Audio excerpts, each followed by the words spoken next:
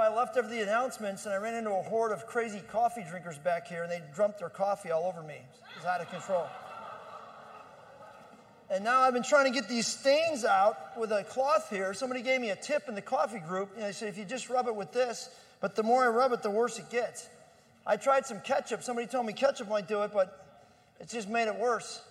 Do you ever hate this? You get stains on your clothes and you can't get them out? I can't stand this. It happens all the time, right? You spill something on your clothes, next thing you know, you're a mess, and you work and work and work, and you try to get it out, but you can't get it out. It used to be white and new and shiny, and now it's just a mess. And you work and scrub, and you try all the magic stuff they sell in the supermarket to get this stuff out, but it just won't come out. Now, I tell you, my mother-in-law has special skills in this area, seriously. If I give her shirts with a stain that I can't get out, she can usually get it out. She uses old-fashioned elbow grease and some bleach, and it's amazing what she can do. But, there's even some stains my mother-in-law can't get out. Seriously. I give her these clothes, and she works on it, she hands it back to me. It's still the same. It's totally stained. It just doesn't come out. Now, I hate to tell you, this is not just true of clothes. This is also true of life. When we're first born, we seem innocent enough, don't we? We come out looking innocent and clean and new and shiny, as if everything's just wonderful and hunky-dory, but we're not really aware that deep inside of us, there's already a cancer at work that's going to stain our lives for the whole scope of our lives. Stained. Our true identity begins to be assaulted from the very beginning. The identity that we were made in the image of God to reflect the glory of God. But instead, we start to become people that instead look more like this shirt. Tarnished. The image of God tarnished in us. There's stains that get stuck to us that we just can't get out. No matter how hard we work at it, no matter how hard we try, we can't get the stains out. We can't get the stains off. They're just stuck on there. The Bible uses this clothes illustration over and over again. In Isaiah, we find out that even our best acts are like filthy rags before the Lord. Even our most righteous attempts at living are just like filthy, stained rags. Isaiah goes on to describe that people in the ancient world were dressed in garments of despair and depression instead of garments of praise and happiness. And Zechariah, the high priest at the time, he's dressed in this ill-fitting, dark, dirty clothes, standing there with Satan next to him, ready to accuse him, to point out all the stains. That's what Satan does, He points at all the stains and reminds you of where they came from and how it's your fault that they're there. That's the voice of the accuser. I was thinking this week about my own life when I first became aware of my stains. I was probably 9 or 10 years old when I took my brother, who was 4.5 years younger than me. I was so mad at him one day. I remember grabbing him by the arm, spinning in a circle, and slamming his head into a wall. I think I gave him a concussion. I could have probably killed him. But I remember afterwards thinking, what happened to me just now? I lost my mind. What's going on? And then a few years later, when I got to be a middle school kid, me and my friends discovered that the garbage men, my friend's dad owned a garbage company, they kept Playboy magazines in their trucks. So we went there and we started to collect those babies. Pretty soon we had a whole stack. We'd go read them. Yeah, and we had them hidden in this place there in the garbage company, and we had them all hidden out. And then my friend's mom discovered the stack and discovered us. And suddenly, I was deeply aware that something was really wrong with me. You ever had this moment? When you're deeply aware that something's really wrong with you? That's called shame. It's something we all experience at some point. We kind of realize something is really wrong with us. I mean, how can we be doing this stuff? When's the first time you ever had that realization that something was really wrong with you? And if you think about it, some of the stains that are on our lives are self-inflicted stains. We put them there. We made them happen. Other stains were put there by other people whose, mess splatters over onto our lives, and now we are wearing their stains. And our lives are a mess because their lives are a mess. And we spend all kinds of time trying to get rid of these stains, trying to stop the destructive habits, the things we do that cause these stains. We work hard. We take all the remedies we can. We scrub and we rub and we scrub and we rub, and nothing really works. We're just stuck with them. I mean, how many of us in this room have said at some point in our life, we're going to change our eating habits. We're going to cut sugar out. We're going to lessen the amount of fat we're eating. We're going to cut the Diet Coke habit we have, or the whatever it is, right? We go on Facebook. We get all the self-help things in the world that tell us on Facebook. They got all these programs. In fact, if you talk about them in your house, all of a sudden your Facebook feed starts feeding you. Do you notice this? Yeah, Big Brother's listening, folks, right? And you start getting these feeds about how you can overcome your addiction to Diet Coke, your addiction to sugar, whatever it is, a quick help thing. But the reality is, we go right back to it. We're so deeply connected to the destructive things in our lives, we can't even stop when we try. True? Yeah. Now here's the thing. We're all trying to get rid of our stains. We're all trying to keep them hidden. In fact, keeping our stains hidden is our best quality. We dress up in our church clothes. I think half the reason is because it keeps these shirts we're wearing elsewhere hidden. So we put our nice church clothes on, and underneath there's this mess. But as long as we're in our church clothes and we're here for an hour, things are good. We can at least pretend for an hour that the stains aren't so bad, that they're okay. We can deal with them. We got it under control. You know, I can tell you this is a universal human pursuit. When I was at camp years ago, I read the story of the blind man that Jesus rubbed mud in his eyes. I told the kids the story, he meets this blind man, he puts mud in his eyes, and he tells them to go to the pool of Siloam, which is a living water pool outside of Jerusalem, about a quarter mile from where Jesus was. So he tells this blind man to take a journey to the pool and wash himself there, and then he'll be able to see. This guy does it. So I told this group of kids, I said, I think we have blindnesses, we have struggles, we have disabilities, things that we can't get rid of. Jesus wants to heal you today. If you think that you have some of these things you want to be healed, why don't you come down to the front and get some mud on your face? There's a lake a quarter mile down. Let's go to the lake and let's wash in the lake, and Jesus will meet us there and heal us. So I didn't know if one kid would come or two, but pretty soon there were hundreds of students down front getting mud. I followed them to the lake and sat on the beach and watched. Kid after kid entered the water. One girl went in and was in there for 30 minutes, splashing water over her head, over her face, weeping, carrying on. I finally went into the water and I got her and said, "It's okay. Jesus has heard your cry. He has removed your stains." Now you might be thinking, what are we talking about this for, Klein? Well, look at Revelation 7. It opens talking about garments, talking about clothes. After this I looked, and there before me was a great multitude that no one could count, from every nation, tribe, people, and language, standing before the throne and before the Lamb. They were wearing white robes and were holding palm branches in their hands. And they cried out in a loud voice, "Salvation belongs to our God, who sits on the throne, and to the Lamb." White robes, no stains, completely washed and clean, new. Not new because they're actually new, but new because they've been resurrected to new life from death. Dry and dead bones that have been raised from the dead. This is resurrection life. This is something only Jesus can do. He's the only one who can take our stains, the stuff intended for our destruction, intended to mar us and keep us from being all that God intended for us to be. Right? Made in his image, giving off his glory to the world, and he can raise it from the dead. Those are the people in the white robes.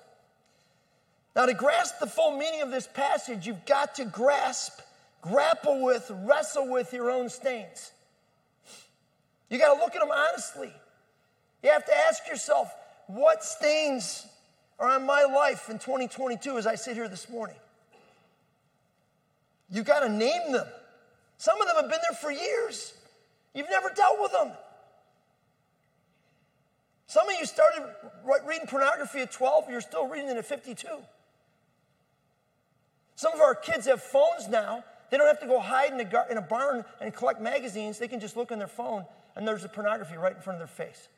Destroying their lives, destroying their view of sexuality and of the opposite sex in ways that only the enemy can weave into the world. So we're stained. We're broken. We're wounded. And because we don't deal with this stuff, these things become festering wounds. It just spiral out of control. So who in the world gets to wear these white robes? Seriously, if this is what God's working with, who gets to wear them? Well, look at this. John kind of wonders this. Then one of the elders asked me, one of the angels, these in the white robes, who are they? Where did they come from? John says, sir, only you know. And he said, they are the ones who have come out of the great tribulation. They have washed their robes and made them white in the blood of the Lamb. Now, depending on your view of Revelation, you might think the great tribulation is a 7-year period where the people have been martyred and now have come to this place. Or you might believe that the great tribulation is this time we live in right now. In fact, the word tribulation is actually a word that refers to suffering, pressure. It's like being pressed like a grape. It's like you're in a grape press and they're stepping on you. That's tribulation. You're being squeezed. You're being crushed. You're being pressed. You're being pounded so you'll suffer, so you'll be stained. Jesus described it as a time when wickedness would grow exponentially and the love of most people would grow cold. These white-robed people standing in the throne room of Revelation 7, they were pressed and distressed. They were stained. They have suffered. They are wounded. And catch this line again. Let's put that verse back up there. They have washed their robes and made them white in the blood of the Lamb. I mean, that's paradoxical. Think about it. Blood. Can you imagine saying, I'm going to take some blood and clean this shirt? How would that go for me? That would go terribly. I'd be red all over the place. But when Jesus' blood washes my stains, they're made white. This is turned into a white robe. It's unbelievable. This idea of being washed is all through the scripture. Isaiah chapter 1, verses 18 says this, though your sins are like scarlet, they shall be white as snow. Though they are red as crimson, they shall be like wool. 1 Corinthians 6, you are washed, you are sanctified, you are justified in the name of the Lord Jesus Christ and by the Spirit of our God. Now, it's interesting that it says they washed their robes in the blood of the Lamb. That's not really accurate translation because we really can't wash our robes, right? I could work on this for hours. I could give it to my mother-in-law. She could work on it for hours, but this shirt is literally stained beyond hope. Most of our lives are stained beyond hope. So we can't wash them. So how do you get washed in the blood of the Lamb? It's super simple. You stand before him like this, and you name the stains. Oh, that's the pornography magazines when I was 12 years old. Lord, can you clean that mess? Oh, that's the time I threw my brother into the wall. Oh,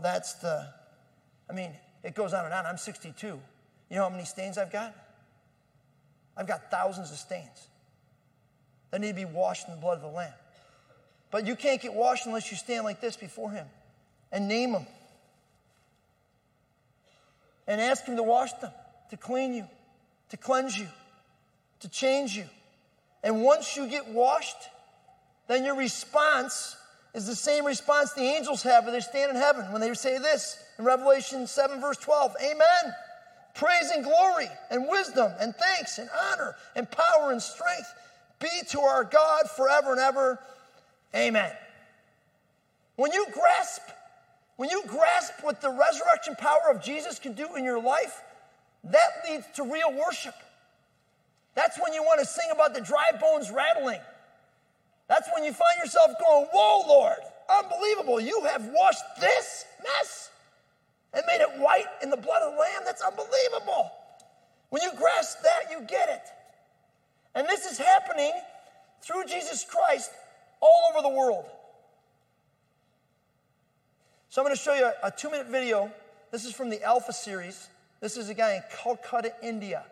telling the story of how he was washed in the blood of the Lamb. I had lots of addiction in my life, many kinds of addiction, smoking, drinking alcohol, taking so many tobacco stuffs and other things, ganja. Although I was doing all those things, but I found there is something missing in my life. One day my uncle presented me a book because he knew that I love books. And it was pretty new books with a beautiful cover picture, good looking to me. And I told my uncle, okay, I'll read this because this looks very beautiful for me. And I started reading and I found that this is Bible. All the words is about Jesus Christ and his life and teaching and all. It was not like other kind of books what I have read before. Some novels, some detective books. It's completely different. I didn't understand many things out of those books, but I was enjoying read. And I asked my uncle that from where you got this book, and he told me one couple, they presented him this book. One Sunday evening, I knelt down for the first time to Jesus Christ.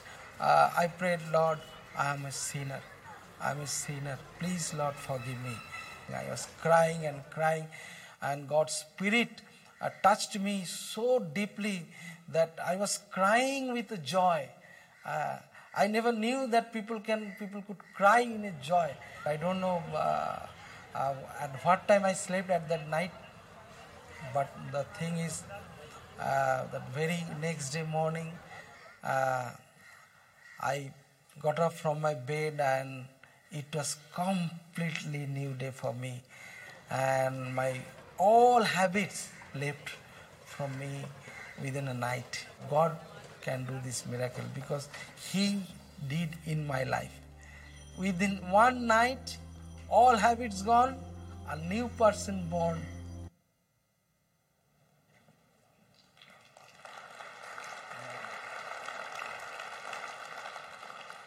Now, I love the death stories from Calcutta, India. I love that. Because these people in the white robes, if you noticed, they come from every tribe, every nation, every language, every people on the face of the earth. These aren't Americans. These are the kingdom of Jesus, which is every color, every person, every language, every nation. This resurrection life is available to all people who identify their stains and stand before the Lord Jesus and say, Jesus, can you do something for me that I can't do for myself? And we could stop this whole lesson in Revelation, but we got to look at these last few verses. There's a little more magic here for us. Look at verse 15 with me. That is why they stand in front of God's throne and serve him day and night in the temple. And he sits on the throne, and he who sits on the throne will give them shelter. So in the temple in Jerusalem, there was a dividing wall that divided the court of the Gentiles from the court of the Israelites. Women weren't even allowed in there at all. But most people, unless you were an Israelite man, could not even get close to God.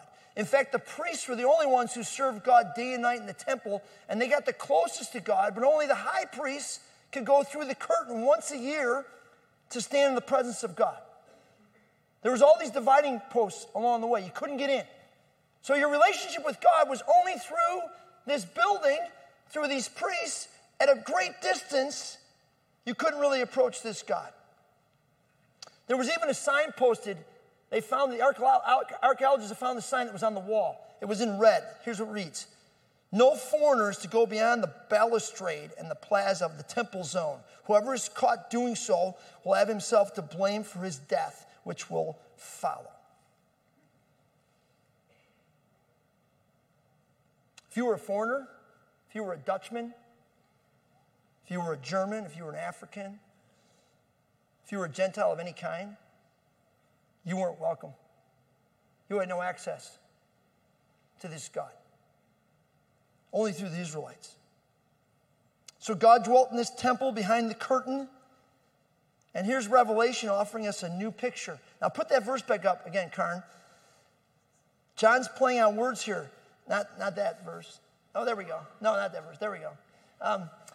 This is why they stand in front of God's throne and serve him day and night in his temple. That's a play on words. The only people that did that in the Israelite days were the priests. But now, the people in the white robes from every tribe, every nation, every language, they're serving God in his presence before the throne of God.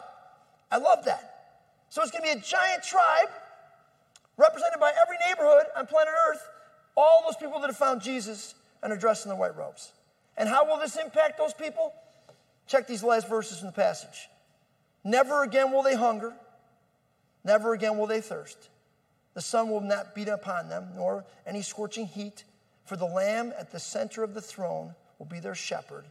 He will lead them to springs of living water, and God will wipe away every tear from their eyes.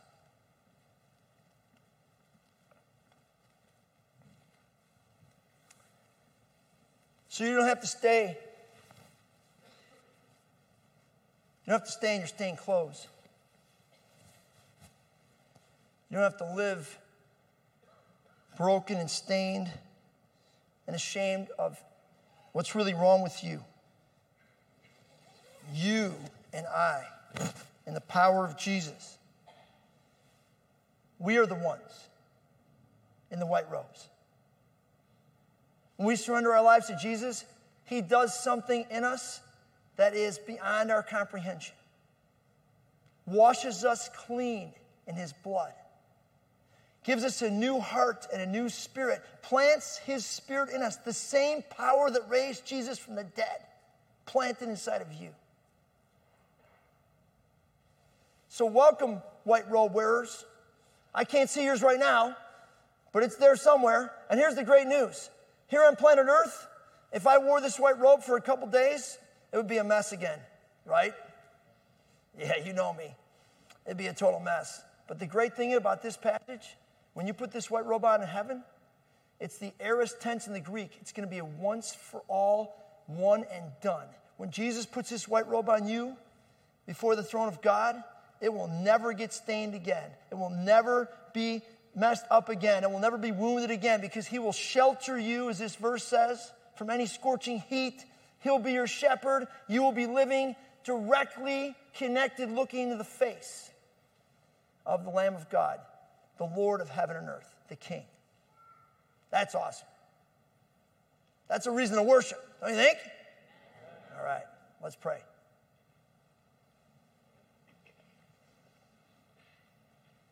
Lord Jesus, thank you for these images in the book of Revelation that lift us, Lord, and help us to see resurrection life.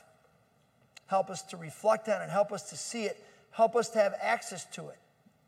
Lord, this morning I pray that you would help each one of us to look deeply at our stains and offer them to you, so that the power of your resurrection might wash over them, and we can be dressed in white robes like you promised. In your name we pray, Jesus. Amen.